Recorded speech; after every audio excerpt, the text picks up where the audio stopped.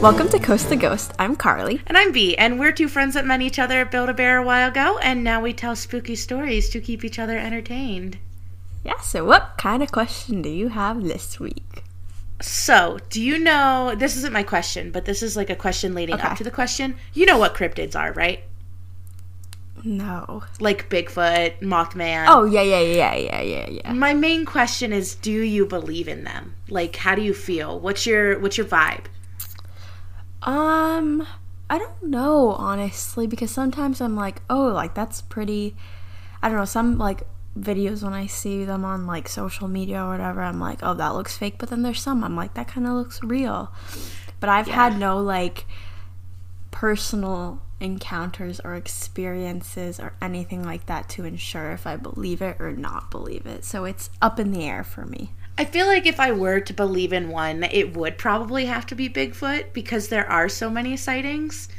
And, like, it kind of leads me to believe that this is going to sound really weird. But, like, if Bigfoot is real, I think that it's, like, a species, like, situation. Because it can't be everywhere all at once. Right. Because there's spottings, like, down in Florida. But then there's some in, like, Canada. Like... They're all over the place. It can't be the same one, yeah. And it kind of scares me a little bit more because if that one's real and that one is a species, what about the other ones? What else? Like, what are we... Because some cryptids are super freaking spooky, and we should probably do an episode on cryptids at some point, but... Like the Loch Ness Monster. Yeah. I mean... Certain things freak me out a lot, and Bigfoot is not one of them because I am under the belief that if you don't bother him, he's not gonna bother you. Like every animal on this planet. Right? Pretty much. But there are some cryptids that I've read about that are, like, out for blood, and that terrifies me. Yeah, I haven't had any, like, personal experiences with anything like that to ensure if I truly... So I'm like, yeah, like, I believe, but do I kind of thing? I don't know, that's really confusing. I'm very indifferent about it. That's totally fair. I think moving to Wyoming, there are a lot more out here than there are in South Carolina. Yeah, I bet. Like a lot of scary ones that freak me out. Like a lot of myths and legends that I never want to dive into because sometimes I get paranoid that I'm like, oh my god, I live alone. If I talk enough about Bigfoot's gonna knock on my door. I'm like that every time I research a story for this podcast. Seriously? I'm like, oh my gosh, the dead person I'm researching is probably gonna haunt me right now. Or what if the murderer who hasn't been caught is like seeing my search history and is coming after me? I'm right, so and you're in Florida and the murderer you're researching is in like Wisconsin, like, and you're like, oh my god, he's on a bus right now. Yep. Speaking of, what do you have for us today? Okay, so my story kind of falls into the category of there's a lot of people in jail who might not necessarily deserve to be there. And this is a very well-known case, I'd say, for, I would say, our generation. If you say O.J. Simpson, we're done. No. Say we're done here? No. So, I am going to tell the story about Ryan Ferguson. Do you know who that is? I don't. For once in my life, you're telling a story that I don't know. Alright, so I don't want to give any spoilers away, so I'm just going to get right into it. So, the night of October 31st, 2001, the workers at the Columbia Daily Tribune in Columbia, Missouri were working a very late night. Around this time, they were working late because the start of the basketball season was coming soon, so they were working way longer than they actually needed to be. So Keith Heathholt was a 48-year-old sports writer who was working late that night. People in his life said he was an incredibly easygoing man who supported and mentored his fellow staff. He was a coworker who was always there to lend a hand or provide any input, and many described his personality as a gentle giant. So Keith left the Tribune around late that night. So the night of October 31st, morning of November 1st, around 2:12 a.m. His coworker, Michael Boyd, spoke to him around this time, right before they were going to head out for a night. A few minutes later, like literally a few minutes later, janitor Shauna Ornt, I think that's how you pronounce her last name, stepped outside for a smoke break and saw two shadowy figures by Heath Holt's car and ran back inside to get her supervisor, Jerry Trump. Both Shauna and Jerry witnessed two young college-aged men standing near Keith's car. The workers reported that one of the men yelled, "Somebody's hurt out here, man," before both of those shadowy male figures walked away through a nearby alleyway. They then notified other employees and called 911 at 2:26 a.m. So literally like just over 10-ish minutes after Keith initially left. And Keith Heathholt was found severely beaten with a blunt object and strangled. This is why we have buddies that walk us to our cars. Right. And like at the same time, like Keith was not like he was like a bigger man, like people said he was a gentle giant. Like the person you would want to walk to your car with. Right, yeah, he's like the person that if I was working late that night, I'd be like, "Hey Keith, can you walk me to my car?" Because I'd feel safe. So Shauna was able to provide a description of the men and create a composite sketch with the police, and she was actually considered the sole witness, as Jerry, her supervisor, admitted he wasn't really able to see them clearly. The police were able to recover some unidentified fingerprints on the inside of the car, as well as an unidentified strand of hair in Keith's hand. And they were also able to recover footprints from the blood at the crime scene. So as days turned into weeks turned into months, the police were no closer to solving this case than at the beginning. These months eventually turned into 2 years, and the police had absolutely nothing. That, other than that one character witness saying this is what I saw. Yeah, they really had no leads or any idea who could do this. What year was this again? 2001. Oh, I was about to say, because like hair follicle, but that probably wasn't.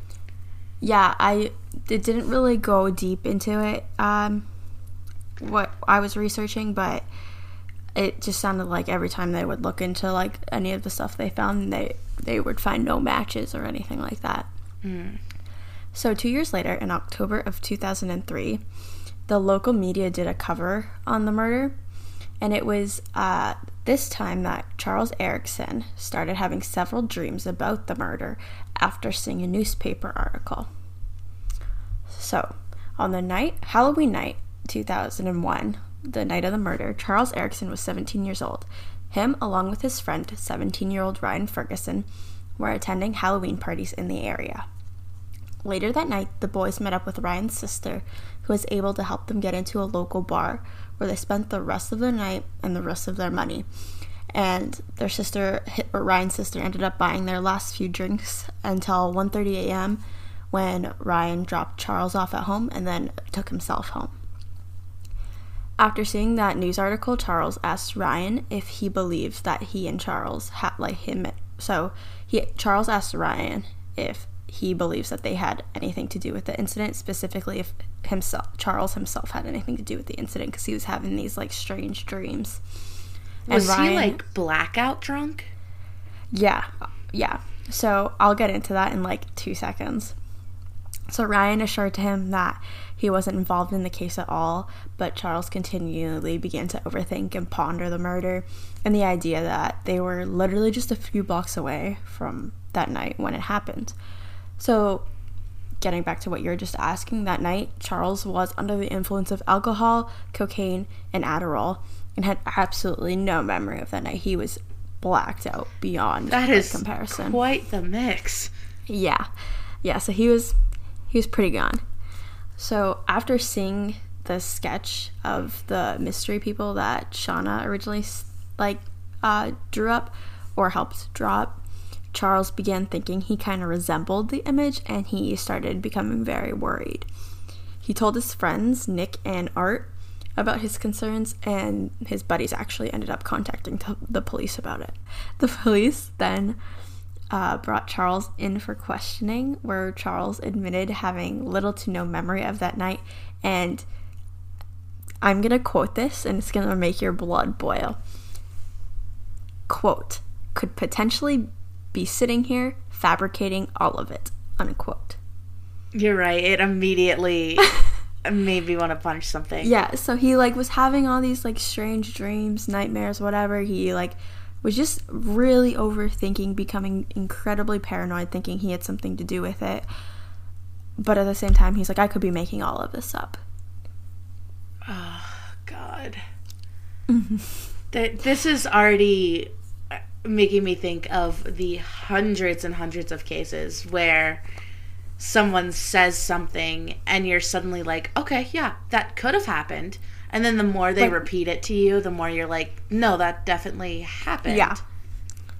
And I'm going to be honest, this is going to be the beginning of a story that's going to make you so angry. So, the police, during the interrogation, asked Charles about the weapon used to strangle Keith, and he replied that he thought it was a shirt. The police told him that wasn't it, and Charles replied with, quote, "Maybe a bungee cord?" unquote. Eventually, the officer told him the weapon was actually Keith's belt, and Charles replied, quote, "I don't remember that at all," unquote. I need a stress ball. Yeah. And I need it now. Yeah, just researching this it makes you so angry. So, after much time and questioning from the officers, Charles eventually tells them that himself and Ryan robbed Keith for drinking money, despite no evidence linking them to the actual crime, as well as absolutely any concrete motive that they would have to do this. The boys were arrested and charged with murder in March of 2004. If they robbed him and murdered him for drinking money, why did the sister have to continue to buy their drinks the rest of the night? Yeah. So, well, this was apparently... So Charles is saying this happened after. And Ryan was like, I drove you home.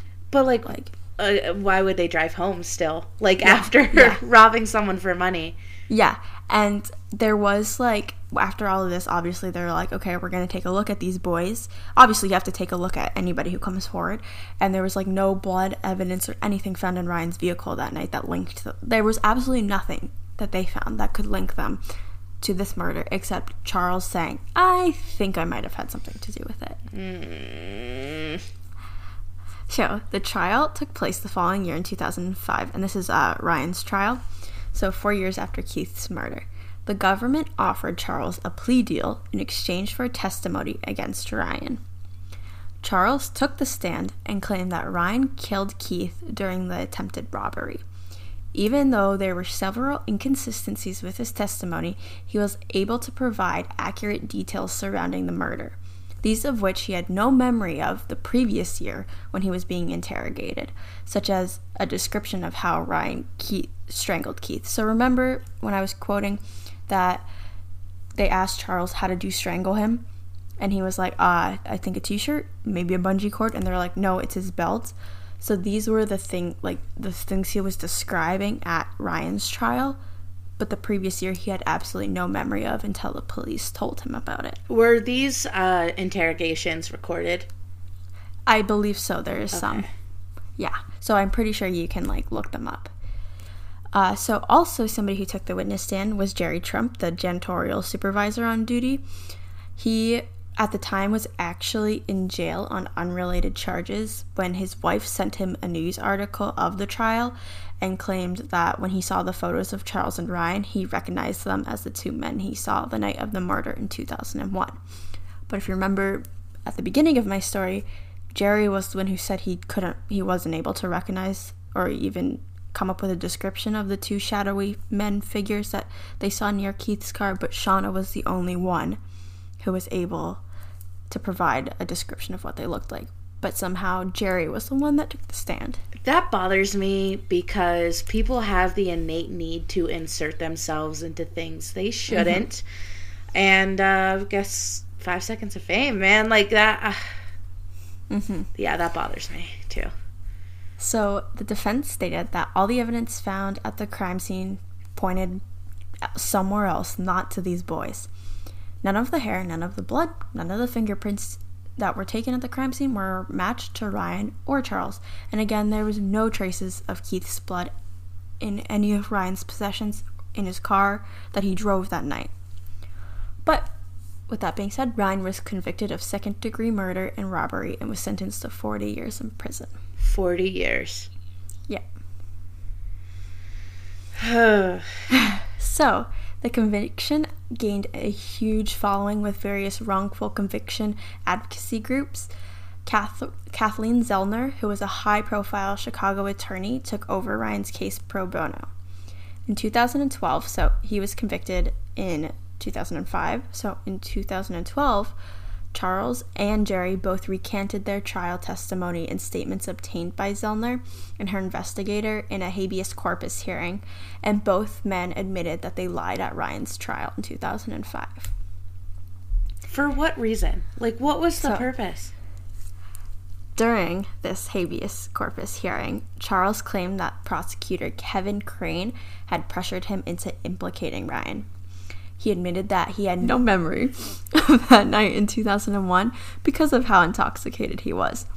Jerry also recanted his story that his wife had provided him with this news article and claimed the first time he actually saw that news article was in 2004 in the prosecutor's office after he was released from prison, and Kevin had also pressured him into testifying against Ryan. So then Zellner's law partner, Douglas Johnson, was able to recover an interview with Jerry's wife where she told the investigators she had absolutely no memory of ever sending her husband any of those newspapers, which this interview was actually not disclosed to the original defense team in 2005. Of course it wasn't. Yeah. So essentially this prosecutor just wanted to put somebody away for this murder. That seems to be pretty common where the public is pressuring people to catch a murderer, and it seems like the easy answer in this case is to blame it on the kid that comes forward and says, I don't have any memory of that night. Like, hey, but my buddy was there. Yeah. Right? Let's give you memory then. Like, yeah. So the last person to have actually spoken with Keith was his coworker Michael Boyd, was called as a witness. While being questioned, Zellner was able to piece together a timeline which showed Michael being with Keith essentially at the time of the murder. Michael also had about 5 conflicting stories before the hearing, but he was never called as a sworn witness in any court proceedings regarding the case. Seems convenient. Right? And just at the beginning of this story, I was like, oh man, this guy kind of sounds suspicious. But nobody ever looked into him, really. So Shauna, the original janitor who went out for her smoke break, had testified that she told Kevin Crane that Ryan was definitely not one of the men she saw that night, and claimed Kevin tried to induce her into implicating Ryan, and he actually became incredibly threatening with her during their last conversation. So she was like, that's not the guy that I saw, and Kevin was like, yeah, it is. And she was like, nope.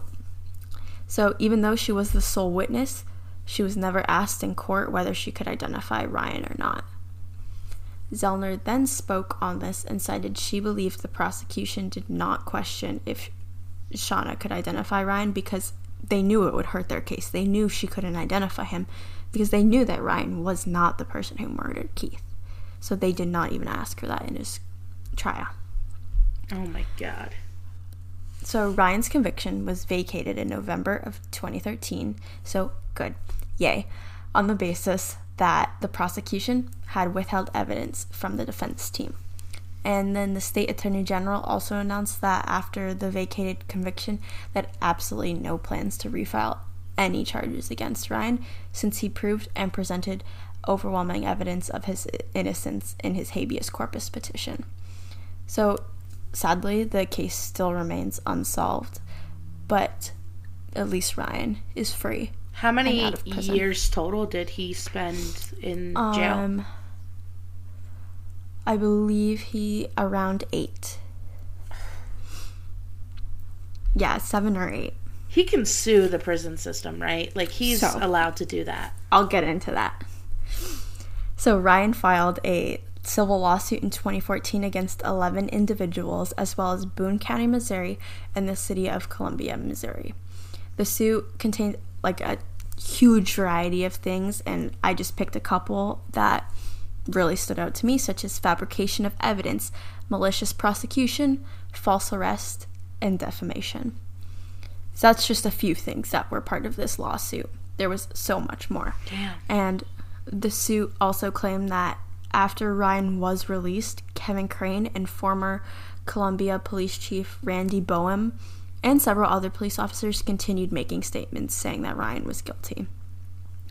And all the defendants were dismissed except for 6 police officers. But, in happier news, in October of 2020, a judge awarded Ferguson $11 million, $1 million for each year he had spent in prison and for other legal expenses. That's amazing. Yeah. So Ryan's case has been cited by the National Registry of Exonerations as an exoneration, and charges against him were dismissed and no evidence left to support a conviction. This is why the Innocence Project is so important. Right. And so Ryan, actually, when he was in prison, he really took up bodybuilding and stuff like that. So he is now a personal trainer. He, through his Instagram, where I checked, because he's pretty, live on social media, he seems to be completely thriving. He seems to find love. He found love. So he seems good to be for doing him. really good. Yeah. Super mad that he was imprisoned for 8 years. So Charles, the friend who couldn't remember anything that night, still remains in prison for his crime and is serving a 25-year sentence in exchange for testifying against Ryan. So Ryan actually, because Ryan is such a good guy, and I just want to put that through everybody's brain, Ryan is an amazing guy. Ryan has vowed to help Charles with his release from prison, even though Charles threw him under the bus. Ryan's family has offered a $10,000 reward for any tips that may help solve this case. And so, the reason that Charles remains in prison is because he did admit to this crime. Yeah, and Ryan just never said anything about it. Yes. And so Charles filed for an appeal in 2018, but was denied because he already confessed. But even though Charles threw Ryan under the bus, Ryan is still dedicated to helping Charles. I don't know if I could do that for you, man. If I spent 8 years in prison and you were the one who threw me under the bus, I don't think I could. Right? Over something that you were not 100% sure that it even happened. It just makes me so mad that this whole thing even happened. All because somebody had a nightmare. Yeah. Well, the thing about dreams, I don't know how much you know about them, but they're literally your brain getting rid of excess information that you saw. So this motherfucker probably read something in the paper or saw something, and then he had a dream about it, and then he was like, could have been me. And that's exactly what happened. Right after he saw an article in the newspaper, he had a dream about it. God. So that is the story of Ryan Ferguson. Do you ever see cases like this where you keep thinking there's no way this is passable in court, and then it gets to the next step, and then it's there's no way this is passable, and then it gets to the next step, and then suddenly people are in jail, and it's how? That's right. That's the entire time I was researching this. I was how? Because I knew he went to jail, and I knew he was out now, but I didn't know all the details surrounding the case. And so researching it and figuring out that there was no evidence that they could possibly link to him, and he still ended up in jail for this crime that he didn't commit, makes no sense to me.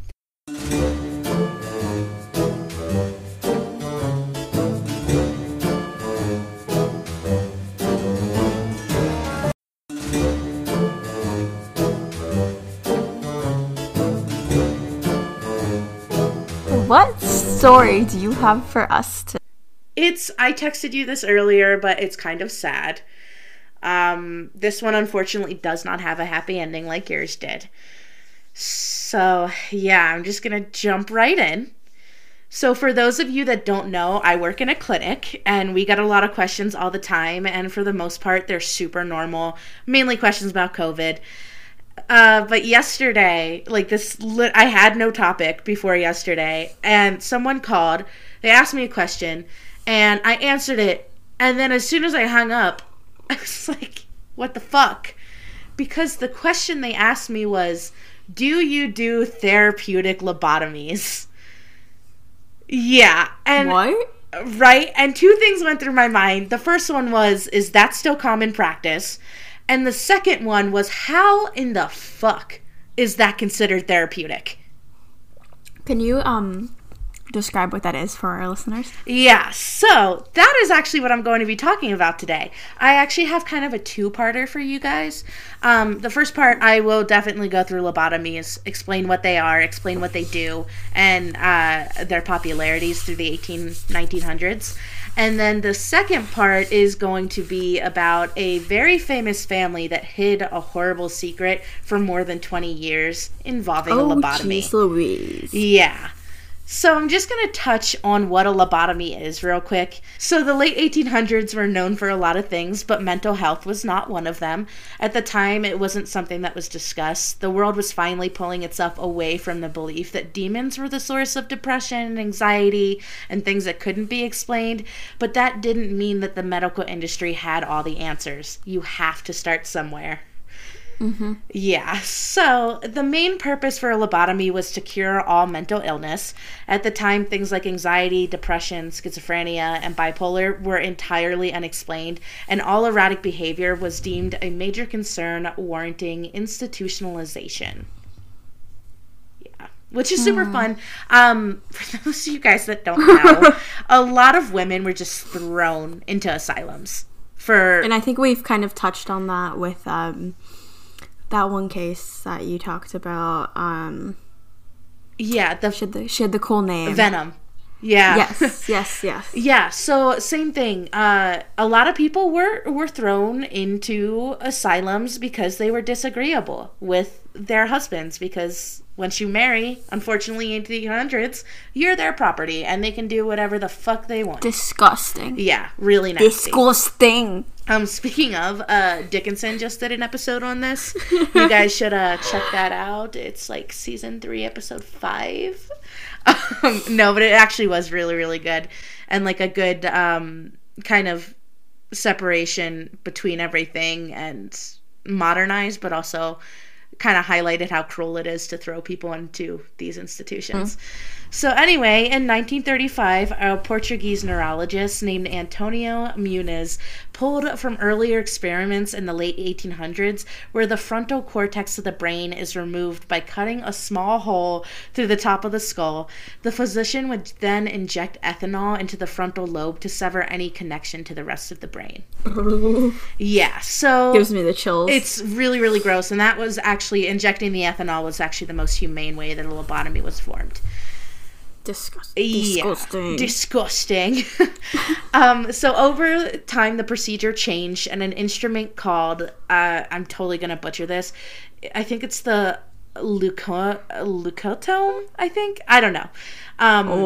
It was invented by Antonio, and to dumb it down, it was basically a metal loop of wire that would rotate until it cut a small circle into brain tissue.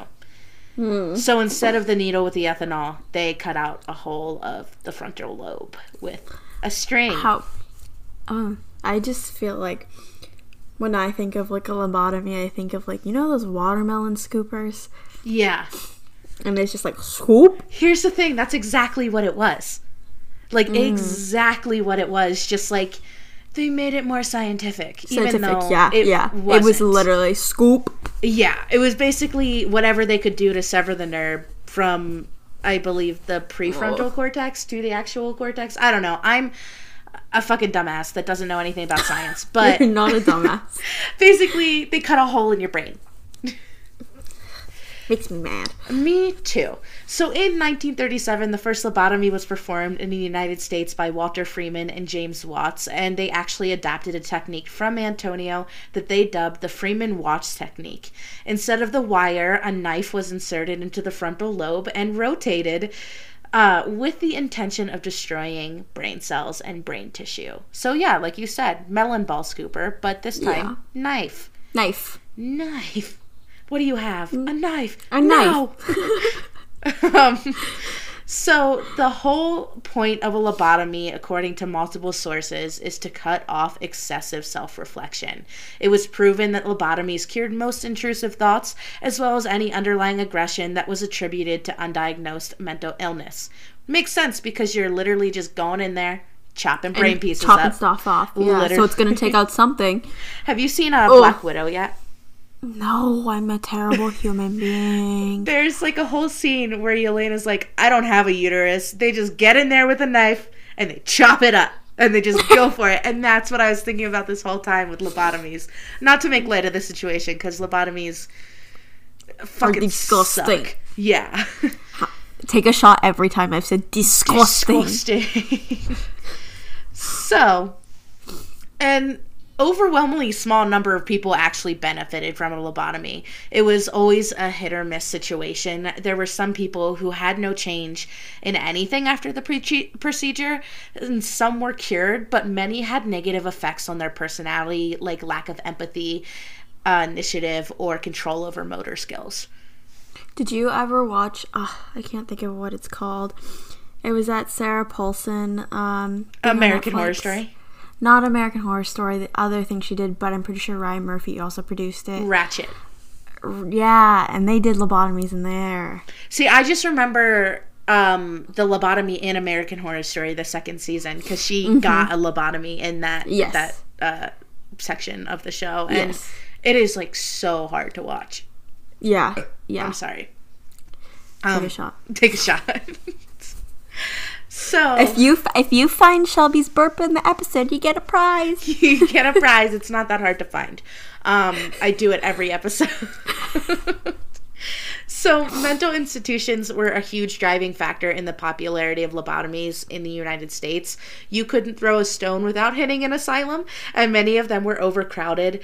Once a spouse or parent signed their loved ones over to them, they had complete control, including lobotomies that were primarily used to gain control over patients more than actual benefit because it dulled someone's mental state. So these places were so over-controlled and people were so disconnected from everything that they would become violent, and instead of like a lobotomy possibly being beneficial, which I don't think they ever are, they just did it to make them pliable. Yeah. Disgusting. And it's the same thing as like the like even today, I don't know how mental institutions are like. Hopefully they're a lot better. I'm sure they are a lot better than yeah, for this. Sure.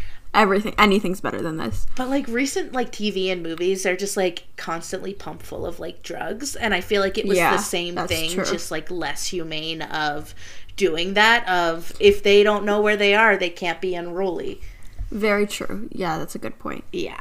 So thankfully in the 1950s, they became less practiced, as many of the doctors who performed them weren't even neurologists, and mental health began to get discussed and evaluated instead of pushed aside. So today they're used as a very, very last resort, but aren't performed like they were in the early 1900s. So that I didn't know they were still performed. Yeah, it is literally a last resort. Probably not even one a year. Like it's gotta be really pushed, and it's gotta be discussed for a really long time. It's not just like, oh, you slapped the fork out of the nurse's hand, okay, we'll just strap you to a chair. Yeah. So that is a brief history of lobotomies. Super, super fun. So now I am going to get into the saddest, for me at least, it's the saddest story of lobotomies. There were a lot. I read through a lot that basically everybody who got one became incapacitated afterwards. And there are a lot of books like detailing how bad lobotomies were and how it affected everybody. But the person that I want to talk about today is Rosemary Kennedy. Do you know who that is? Is she part of the Kennedy family? She is, yeah. She's John Kennedy's younger sister. Oh. Yeah. So we're touching a little bit on curses here?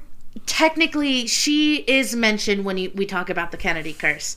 But in this case specifically, I think that it was just genuinely evil.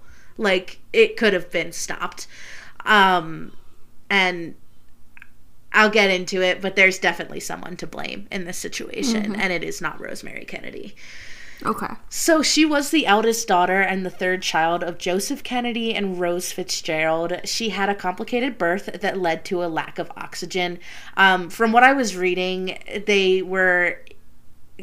when Rose Fitzgerald was giving birth, there wasn't a doctor available because it was during the Spanish influenza pandemic. Okay.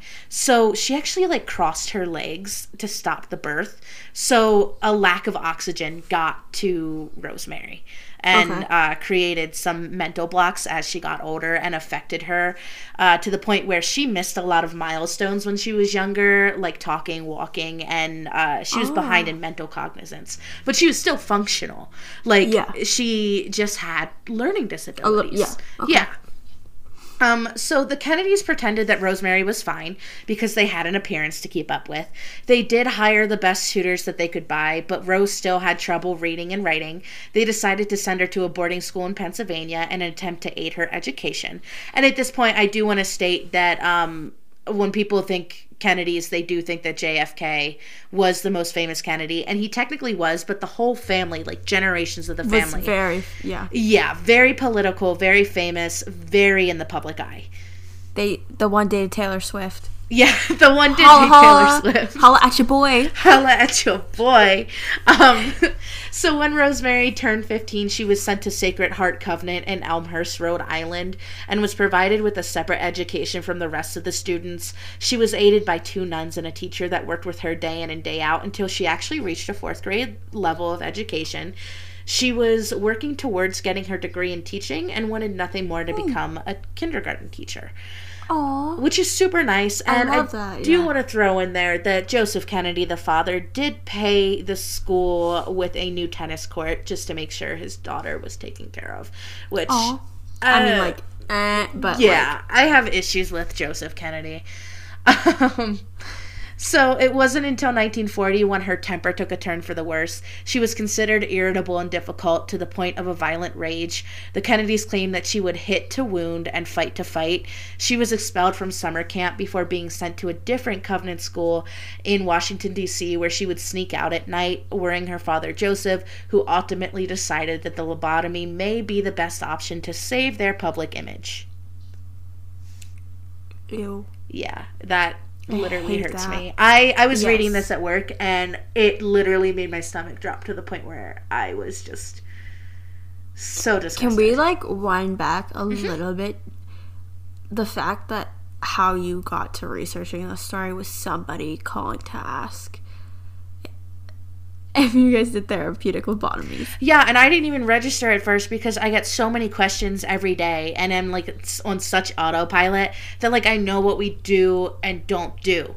Because, I mean, not a lobotomy. Yeah.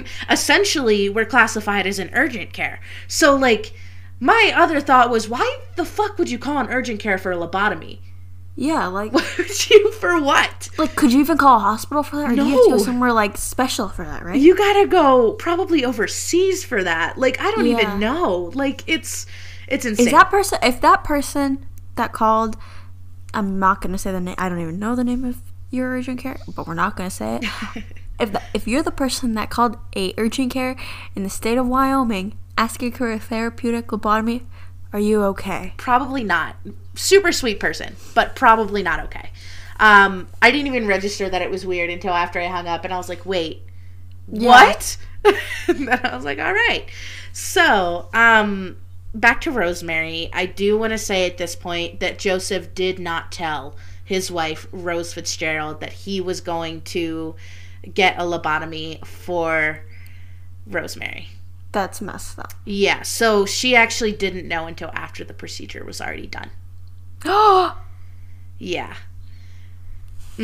So, the procedure was done in November of 1941, and I'm going to read a little excerpt from Ronald Kessler's biography on Joseph Kennedy, and you guys can skip through this if you want, because it does get kind of graphic and disgusting, but I thought I had to include it because of how heart-wrenching it is. So, Carly, unfortunately, you can't skip this part. I know, am I gonna cry? I'm gonna I cry. did tear up when I was reading this, I'm not gonna lie. So, it was stated, we went through the top of the head, Dr. Watts recalled. I think she was awake. She had a mild tranquilizer. I made a surgical incision in the brain through the skull. It was near the front. It was on both sides. We just made a small incision, so no more than an inch. The instrument Dr. Watts used looked like a butter knife. He swung it up and down to cut brain tissue. We put an instrument inside, he said. As Dr. Watts cuts, Dr. Freeman asked Rosemary some questions. For example, he would ask her to recite the Lord's Prayer or sing God Bless America or count backward. We made an estimate of how far to cut based on how she responded. When Rosemary began to become incoherent, they stopped. Yeah. That's hard to hear. I know. It literally tore my heart out, like, listening to this. They stopped because she became incoherent and couldn't respond. Yeah. Like, why? How? Even so, the thing that bothers me even more is that it was later determined that Rosemary suffered from depression, which led to her aggression and her outbursts. So either way, Dr. Watts did say that the lobotomy was the only option because depression clearly warrants getting your brain cut into. Yeah, so Rosemary was never the same again, and she was institutionalized directly after the lobotomy. Her father built a small cottage on the grounds of Craig House where she would live with a caretaker, and he even got her a dog. So the Kennedys claimed to the political circuit that she was simply reclusive when in all reality Rose and Joseph hid her whereabouts from the rest of the family for 20 full years. Rose finally visited her daughter and Joseph didn't at all before his death in 1969. It was only then that the family integrated Rosemary back into their lives. That's terrible. Oh my God. So even though Joseph Kennedy would buy her all of these things, she would have no family there? No, she did have a full live-in caretaker. Yeah. And it was, I guess, like I said, mental illness was totally not discussed, especially in the Kennedy family. And JFK had claimed to never know about the whereabouts of his sister, just that she was there one day and she was gone the next. And then when Joseph Kennedy did die, Rose was finally like, I want my daughter kind of thing. And she was slowly integrated back into the family. And she learned how to re-walk because she couldn't even walk after the lobotomy.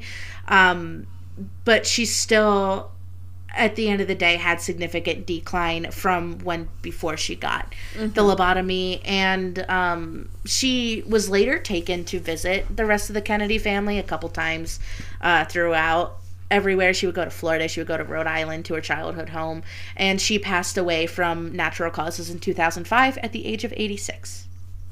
So she lived like a long life. She did, yeah. But she was not cognizant at all. Right. Yeah.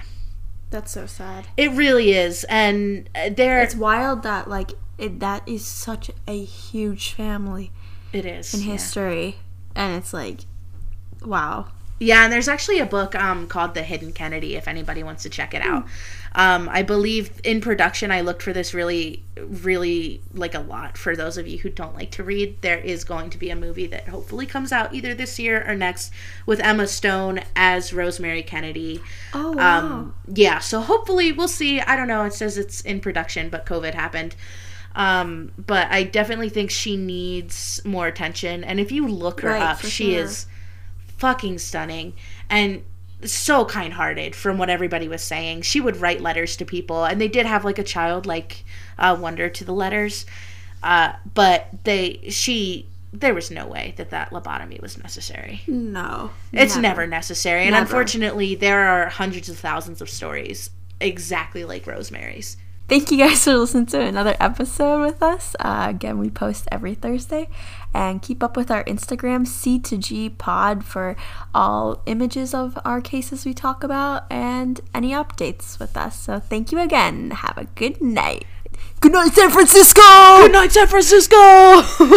If you guys do want to send us any submissions of what you want us to talk about, we do have an email called coasttoghostsubmissions@gmail.com. So you can hit us up. Oh, bro. You can Text us, Good email night. us, whatever. Good night, San Francisco.